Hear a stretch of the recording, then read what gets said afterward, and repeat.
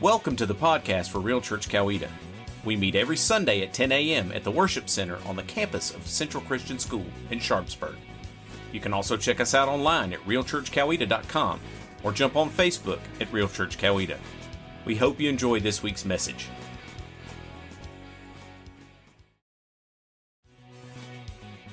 Welcome to the podcast for Real Church Coweta. We meet every Sunday at 10 a.m. at the Worship Center on the campus of Central Christian School in Sharpsburg. You can also check us out online at realchurchcoweta.com or jump on Facebook at Real Church Coweta. We hope you enjoy this week's message. How's everybody doing today? Good, good. I'm glad you guys are here. So glad you guys are here. How about them Vols?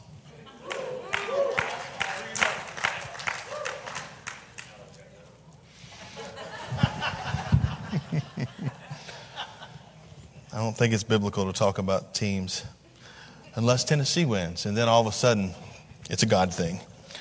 And trust me, it is a God thing. Listen, I do want to thank the praise band for filling in. I know they told you, but Leslie got intoxicated last night and fell and hit her head. So, no, she did not get intoxicated. She only had 4 drinks. No, she did not get intoxicated. She'll kill me if she. Leslie, I hope you're watching this, because I will not be here next Sunday. I will be in the hospital.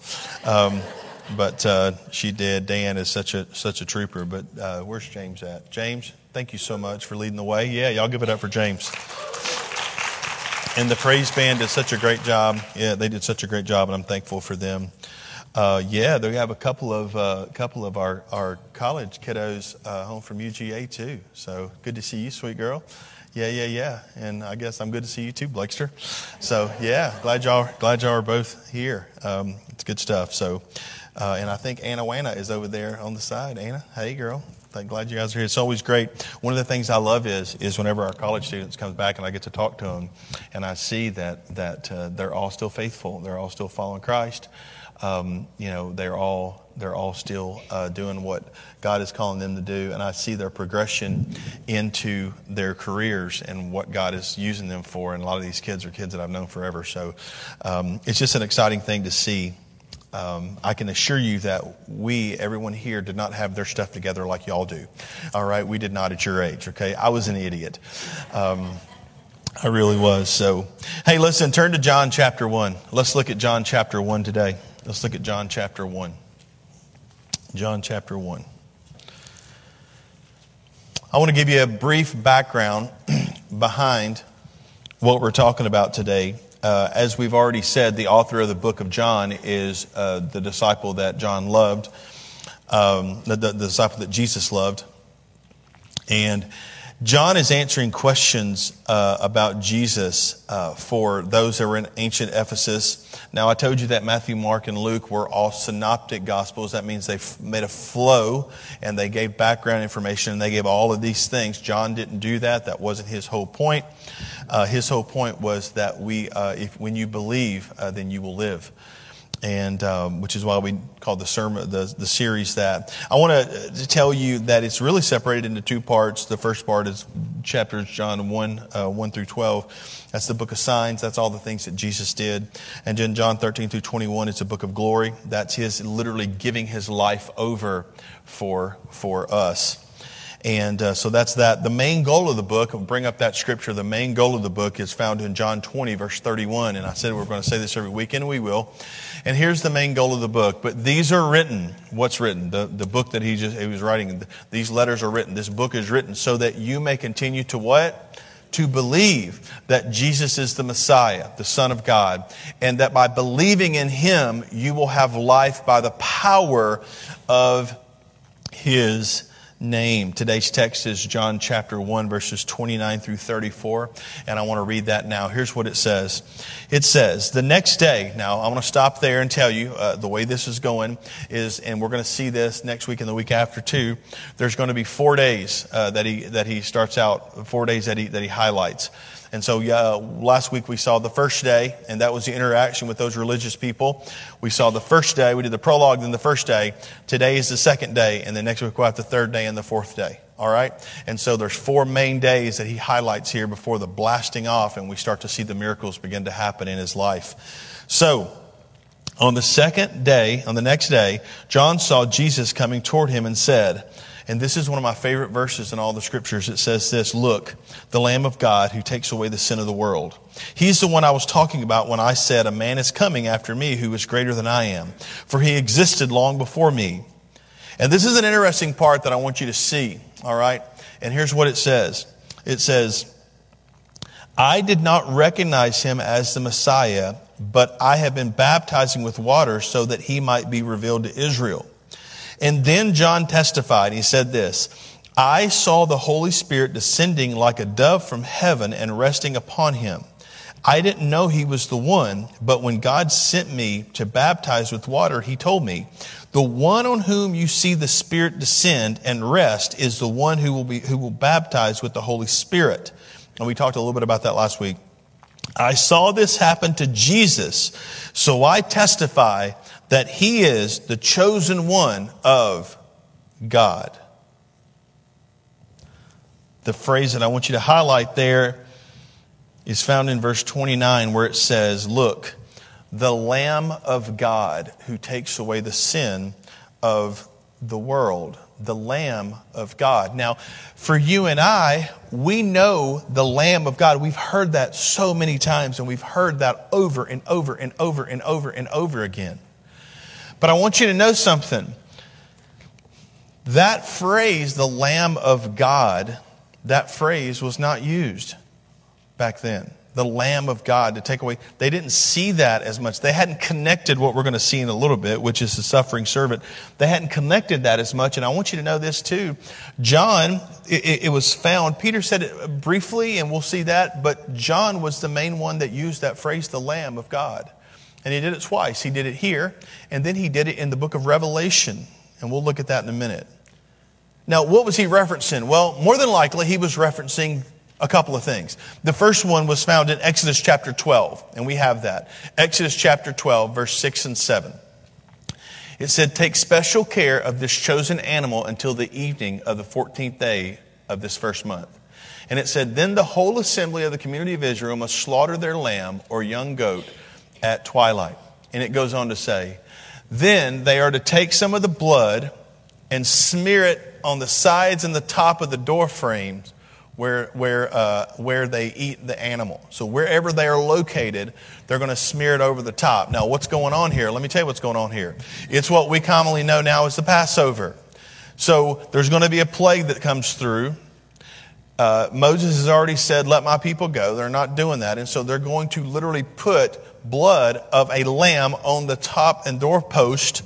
And there's going to be what we later realize, there's going to be a death that comes through, and those that have that are going to be passed over. So the blood of the lamb helps to pass over that home. And so all those that were in that home were to be saved. And so the Lamb of God who takes away the sins of the world, the Lamb of God, the one that is to come and is to apparently die for the sins of you and me. And that would be passed over. We would be then passed over, and we would never experience that death. We would never experience the death that others are experiencing. The Passover lamb is one thing that he probably was thinking about, but there's another thing as well. It's referenced in Isaiah 53. It's the suffering servant. And yes, we're going to read the whole thing because I love it. I love this passage, the suffering servant, Isaiah 53. It's 1 through 12. Isaiah 53, it says, "Who has believed our message? To whom has the Lord revealed his powerful arm? My servant grew up in the Lord's presence like a tender green shoot, like a root in dry ground." And it says this, and this is one of the things that I love, because every time we see a picture of Jesus, he always looks like Fabio with a shorter haircut, doesn't he? He's like Blue Eyes going, I'm Jesus. No, that's not what it is. There was nothing beautiful or majestic about his appearance. And here's nothing to attract us to him. There was nothing to attract us to him. I tell you what attracted me to him is the love that I was shown and the compassion that I was shown by the people that represent him. And then I experienced God firsthand when he came and when he touched me. Verse 3 says this. It says, he was despised and rejected, a man of sorrows, acquainted with the deepest grief. We turned our backs on him and looked the other way. And he was despised and we did not care. And then it says, yet it was our weakness he carried. It was our sorrows that weighed him down. And when I read that, I think about the road to Golgotha, the road where he's carrying the cross. It was our sorrows that weighed him down. And we thought his troubles were a punishment from God, a punishment for his own sins. And then he says this, but he, here it is, and I'm getting chills, he was pierced for our rebellion and crushed for our sins. He was beaten so we could be what? Whole. He was beaten so we could be whole. Are you living a life that's whole? Are you living a life that's whole? Because he was beaten so that you could live a life that's whole. He was whipped so we could be healed. All of us, like sheep, have strayed away.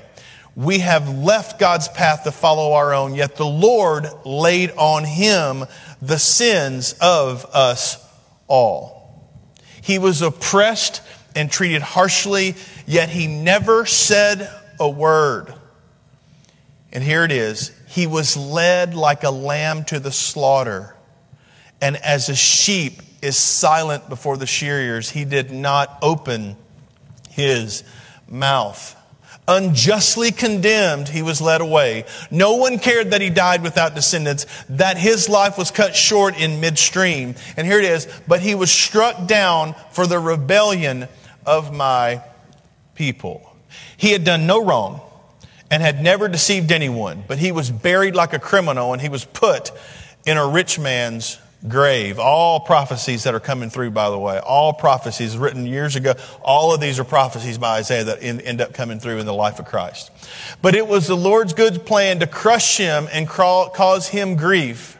Yet when his life is made an offering of sin, he will have many descendants, and that's you and me. He will enjoy a long life, and the Lord's good plan will prosper in his hands. And it says, when he sees that all is accomplished by his anguish, he will be satisfied. And because of his experience, my righteous servant will make it possible for many to be counted righteous. And here it is, for he will bear their sins.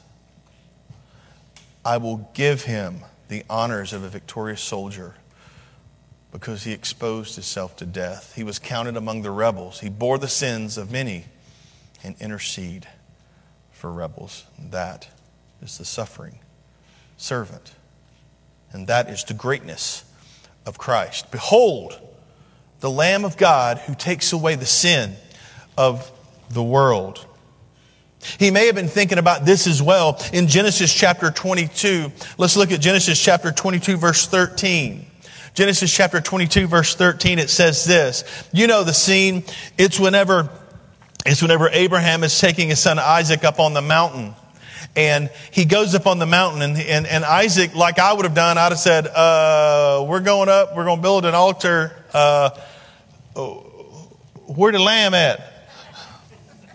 Where's the sacrifice? You know what I mean?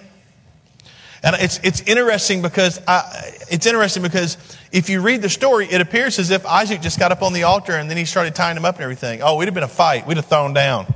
I'd have been like, no, bro, I don't know what you're doing. Are you crazy? Trying to kill me? Where's it at? Abraham said, the Lord will provide. Then Abraham looked up and saw a ram caught by his horns in a thicket. So he took the ram and sacrificed it as a burnt offering in place of his son. He took this animal in place of his son. John says again, the author John says again, and I love this, and we're going to read the whole thing because I love it. It's such a beautiful representation in the book of Revelation chapter 5. It's Revelation chapter 5. Turn there, Revelation chapter 5, verse 1 through 14. Man, this just keeps on getting gooder and gooder. Here's what Revelation chapter 5, verses 1 through 14 says. It says, "Then I saw a scroll in the right hand of the one who was sitting on the throne. And there was writing on the inside and the outside of the scroll, and it was sealed with 7 seals. And I saw a strong angel who shouted in a loud voice, 'Who is worthy to break the seals on this scroll and open it up?' But no one in heaven or on earth or under the earth was able to open the scroll and read it. Then I began to weep bitterly because no one was found worthy to open the scroll and read it. But one of the 24 elders said to me, 'Stop weeping. Look, the Lion of the tribe of Judah, the heir to David's throne, who has won the victory, he is worthy to open the scroll and its 7 seals.'" Now you'd think, being told that, the Lion of Judah, the one he is worthy to open. So immediately, if I was John the author, I would be saying, where's the lion? And he says this, "Then I saw a lamb that looked as if it had been slaughtered. But it was now standing between the throne and the 4 living beings and among the 24 elders. He had 7 horns and 7 eyes, which represent the 7-fold Spirit of God that is sent out to every part of the earth. He stepped forward and he took the scroll from the right hand of the one sitting on the throne. And when he took the scroll, the 4 living beings and the 24 elders fell down before the Lamb. And so will you, and so will I. Each one had a harp, and they held the gold bowls filled with incense, which are the prayers of God's people. And they sang a new song with these words, 'You are worthy to take the scroll and break its seals open it. For you were slaughtered, and your blood has ransomed people for God in every tribe and language and people and nation. And you have caused them to become a king of priests for our God, and they will reign on the earth.' Then I looked again, and I heard the voices of thousands and millions of angels around the throne and of the living beings and the elders, and they sang a mighty chorus, 'Worthy is the Lamb who was slaughtered to receive power and riches and wisdom and strength and honor and glory and blessing.' And then I heard every creature in heaven and on earth and under the earth, and they sing," and this is the song we're going to sing, "'Blessing and honor and glory and power belong to the one sitting on the throne and to the Lamb forever and ever.' And the 4 living beings said, 'Amen.' And the 24 elders fell down and they worshiped the Lamb." The Lamb of God. The Lamb of God. "Behold, the Lamb of God who takes away the sins of the world." John's baptism of Jesus probably happened the day before. How do we know that? I'm glad you asked. Matthew chapter 3, verses 13 through 17 says, "Then Jesus went from Galilee to the Jordan River to be baptized by John. But John tried to talk him out of it. 'I'm the one who needs to be baptized by you,' he said. 'Why are you coming to me?' But Jesus said, 'It should be done, for we must carry out all that God requires.' And so John agreed to baptize him." And then we see this final. It says this, "After his baptism, as Jesus came up out of the water, the heavens were open. He saw the Spirit of God descending on him like a dove and settling on him. And the voice from heaven said, 'This is my dearly loved Son who brings me great joy.'" He brings me great joy. I want you to understand something. John in chapter 1, the author John in chapter 1 is pleading with you that you understand and recognize who Jesus is. He's telling you, please understand, I'm starting out, I'm giving you this prologue. I'm telling you all the things I'm trying my best to let you understand exactly who Jesus is so that you would believe and so that you would live. How do I know that? Well, I know that because in John chapter 1 alone, here's what he says about Jesus. He was the Word. That's verse 1. He was the Word was God. That's verse 1. The Lamb of God in verse 29. The Son of God in verse 34. Rabbi in verse 38. The Messiah in verse 41. King of Israel in verse 49. And the Son of Man in verse 51. It's important to recognize who Jesus was. It was important to John, and it's important to you and I. But I want to tell you something. Before you can recognize who Jesus is, you need to recognize who you are. I want to say that again. Before you recognize who Jesus is, we have to recognize who we are. One of the things that I've seen many times in people that have gone through a 12-step program, maybe they have some kind of addiction or there's some kind of something that they have going on. It's an addictive, when you're addicted to something, it's a program. The first thing you have to do is you have to recognize that you can't do this alone and that you have an issue. As a matter of fact, I'll tell you this, one of the biggest issues that we have as human beings is that we think we can do it on our own. We do. And one of the first things you have to do when you go into a 12-step program is you have to admit, I can't do this on my own. You have to recognize the sin. It's so interesting. Having had family members that have gone through things like this, one of the most difficult things that you try to do with a family member that goes through this is trying to convince them that they have a problem. You have a problem. You even bring family members together, other family members, and you all gather around and they say, you have an issue. You have a problem. There's something about our sinful nature that simply won't allow us to recognize when people that we love tell us that we have a problem, especially if they come in 2, 3, 4, 5. When someone tells us we have a problem, oftentimes we don't want to recognize it. We don't. But we need to recognize who we are. Our biggest issue today is that we really think that we're greater than we really are. We do. We believe that we're self-sufficient. We believe that everything works out and we've got everything going on. And it's interesting because it's not until something happens to show us that we really aren't self-sufficient and we really don't have it going on that we try to change. And then we get lulled back into thinking that we are. Let me give you an example.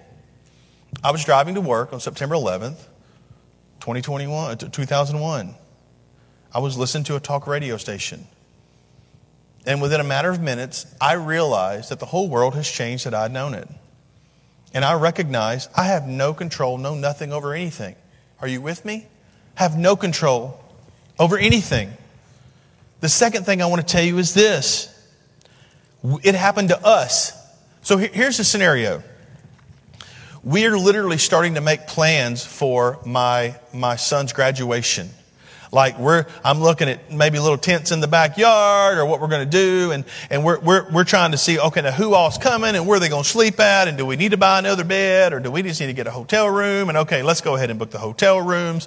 And so what we do is we book the hotel room. Let's go ahead and start doing those things. Let's start looking at things because all the hotel rooms are going to be gone. So my brother needs to come and they're going to come and they're going to come. And I start making out these big long lists of all these people are going to come.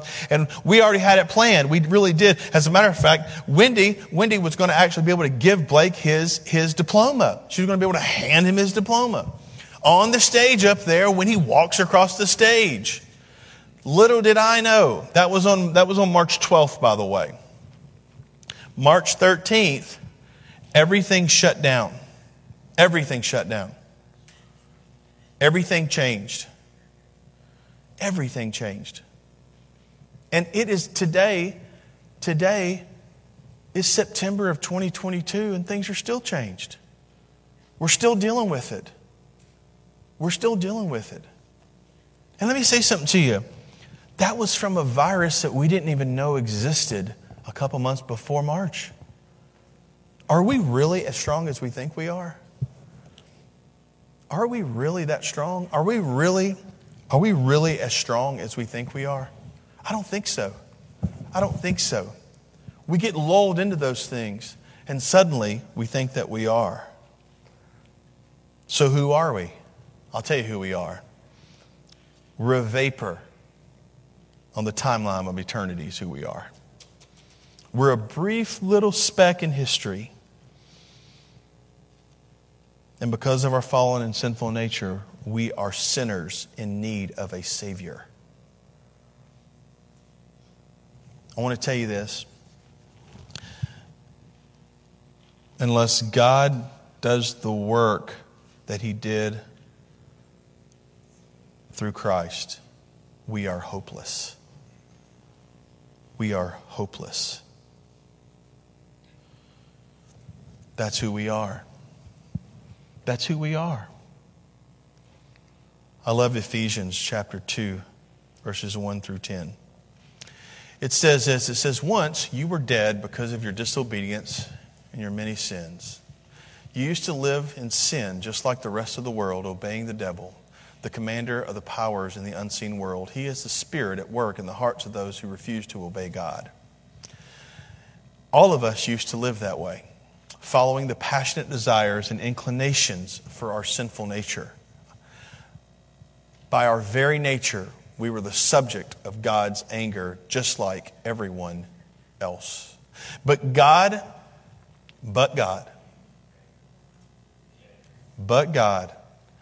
is so rich in mercy, and He loved us so much that even though we were dead because of our sins, He gave us life when He raised Christ from the dead. It is only, I want you to listen, it is only by God's grace that you have been saved. For He raised us from the dead along with Christ and seated us with Him in the heavenly realms because we are united with Christ Jesus. So God can point to us all and could point to us in all the future ages as examples of the incredible wealth of His grace and kindness toward us, as shown in all He has done for us who are united with Christ Jesus. God saved you by His grace when you believed, and you can't take credit for this. It is a gift. God's grace is a gift from God. Salvation is not a reward for good things we've done, because we're all filthy rags, as we've seen before. So none of us can boast about it. For we are God's what? Masterpiece. Other scriptures say, other translations say workmanship. He has created us anew in Christ Jesus so we can do good things He planned for us long ago. That's who we were, and that's who God is. The first thing we do to recognize who Jesus is to recognize who we are. And next, you recognize who Jesus is. Let me ask you a question. Would you be surprised? I want you to show that scripture again, if you would, please. Let's look at verse 34 in John chapter 1. It's the last verse in verse 34. John chapter 1. It says this. It says, I saw this happen to Jesus, so I testify that He is the chosen one of God. I testify it. Let me ask you a question. Would it surprise you that John later on had doubts? Would it surprise you? Would that surprise you to know that? Let's look at Luke chapter 7, verses 18 through 23. John the Baptist is in prison. The disciples of John the Baptist told John about everything Jesus was doing. So John called for two of his disciples. He's in prison. And he sent them to the Lord and asked. Now here it is. Remember, he testified earlier. He had testified earlier, right? He testified earlier, I proclaim that this is who this is. Are you the Messiah that we've been expecting? Or should we keep looking for someone else? John's two disciples found Jesus and said to Him, John the Baptist sent us to ask, are you the Messiah we've been expecting? Or should we keep looking for someone else? And then He says this, at that very time Jesus cured many people of their diseases, illnesses, and evil spirits, and He restored sight to many who were blind. And then He says, then He told John's disciples, go back to John and tell him what you've seen and heard. The blind see, the lame walk, The lepers are cured, the deaf hear, the dead are raised to life, and the good news is being preached to the poor. And then he says this, and tell him, God blesses those who do not turn away because of me.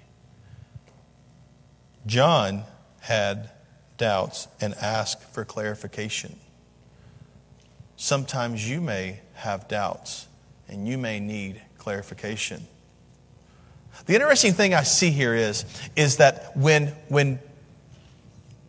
John the Baptist did all he did with Christ, and then he had his doubts, and he sent 2 disciples to go talk to Jesus and say, are you really the one?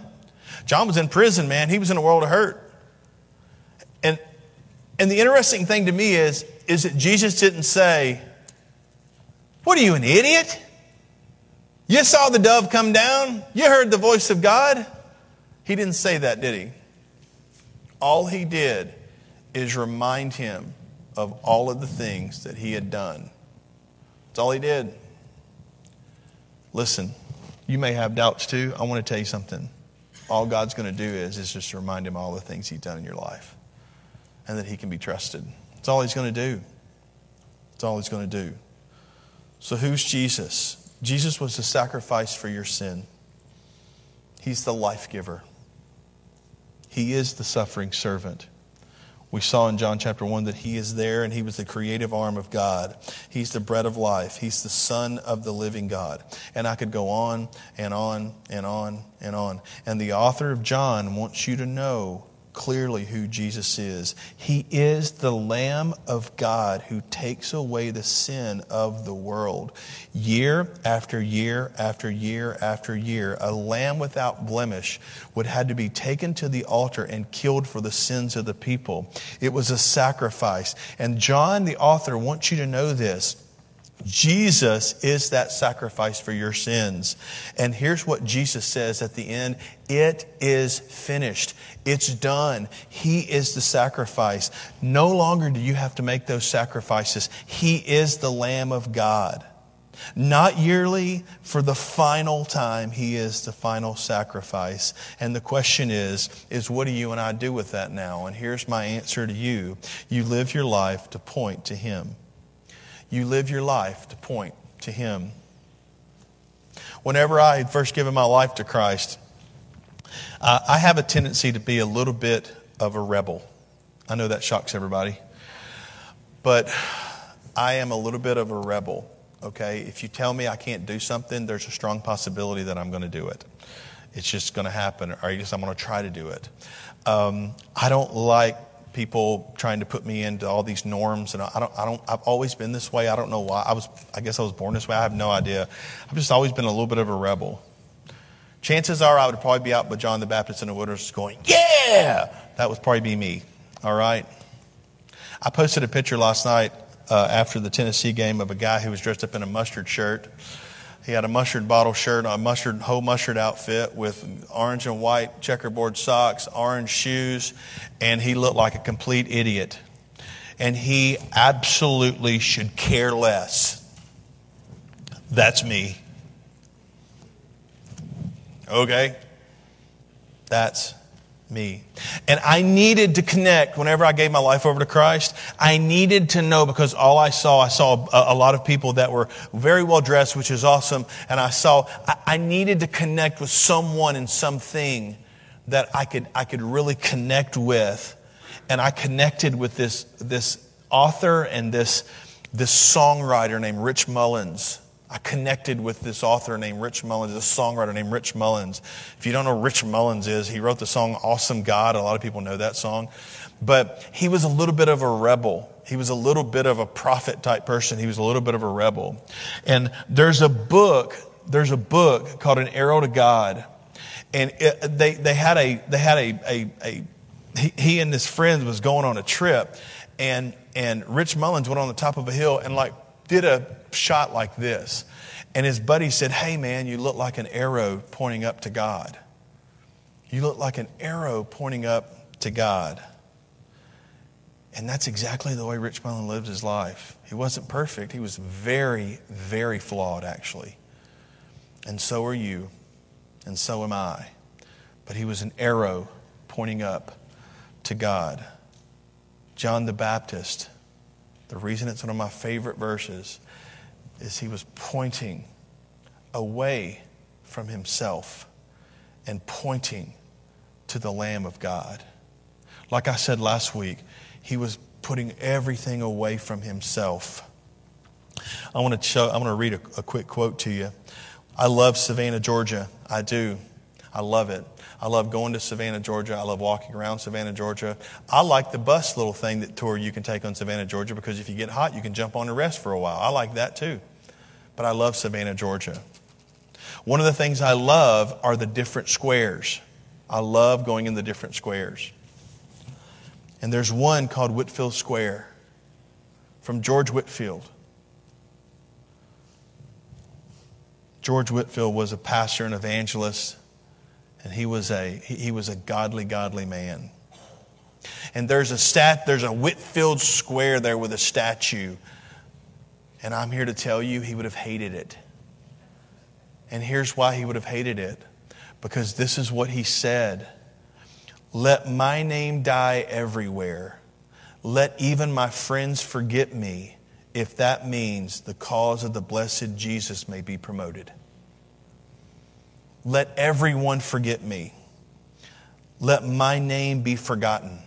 Let even my friends forget who I was, if that means the cause of the blessed Jesus may be promoted. I want my whole life to point toward Jesus.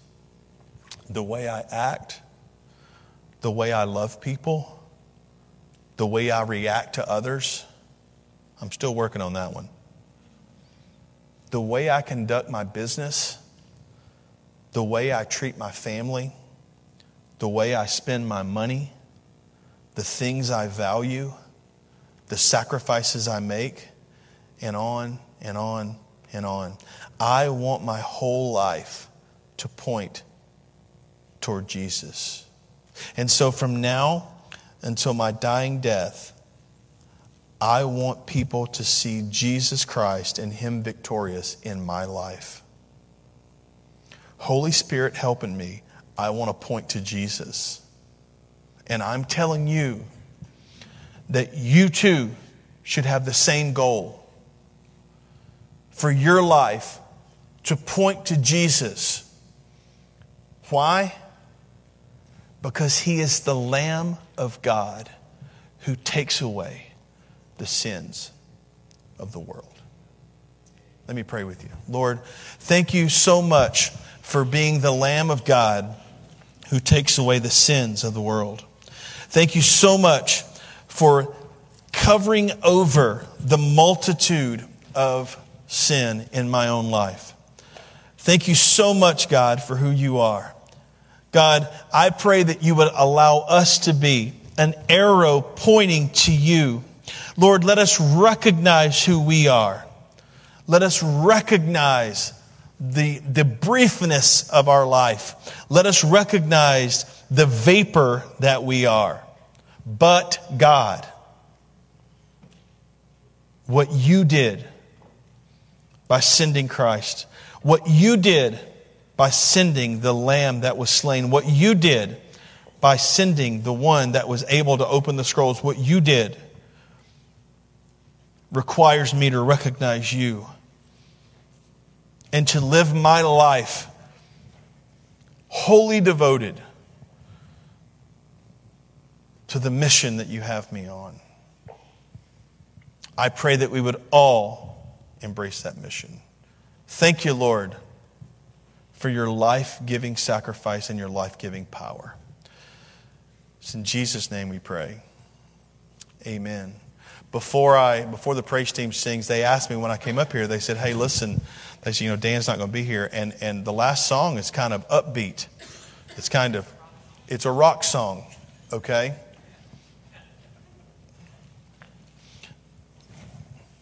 All right. It's a rock song, apparently. It's not upbeat. No, I know the song and you will too. Should we do this? And I said, yes, because we don't want to end this whole discussion with something boring and dull. Because I don't think Jesus would do that. I think He'd kind of rock out knowing that we want to point our lives toward Him. So why don't you stand up and why don't you join me? The altar is always open. I invite you to come if you need to come. Let's sing. Thank you for listening to the podcast for Real Church Coweta. If you have any questions or would like to contact us, please visit our website at realchurchcoweta.com and click on the Contact Us tab. We invite you to join us every Sunday at 10 a.m. in the Worship Center on the campus of Central Christian School in Sharpsburg. Until then, God bless, and remember to love God, love others, and live real.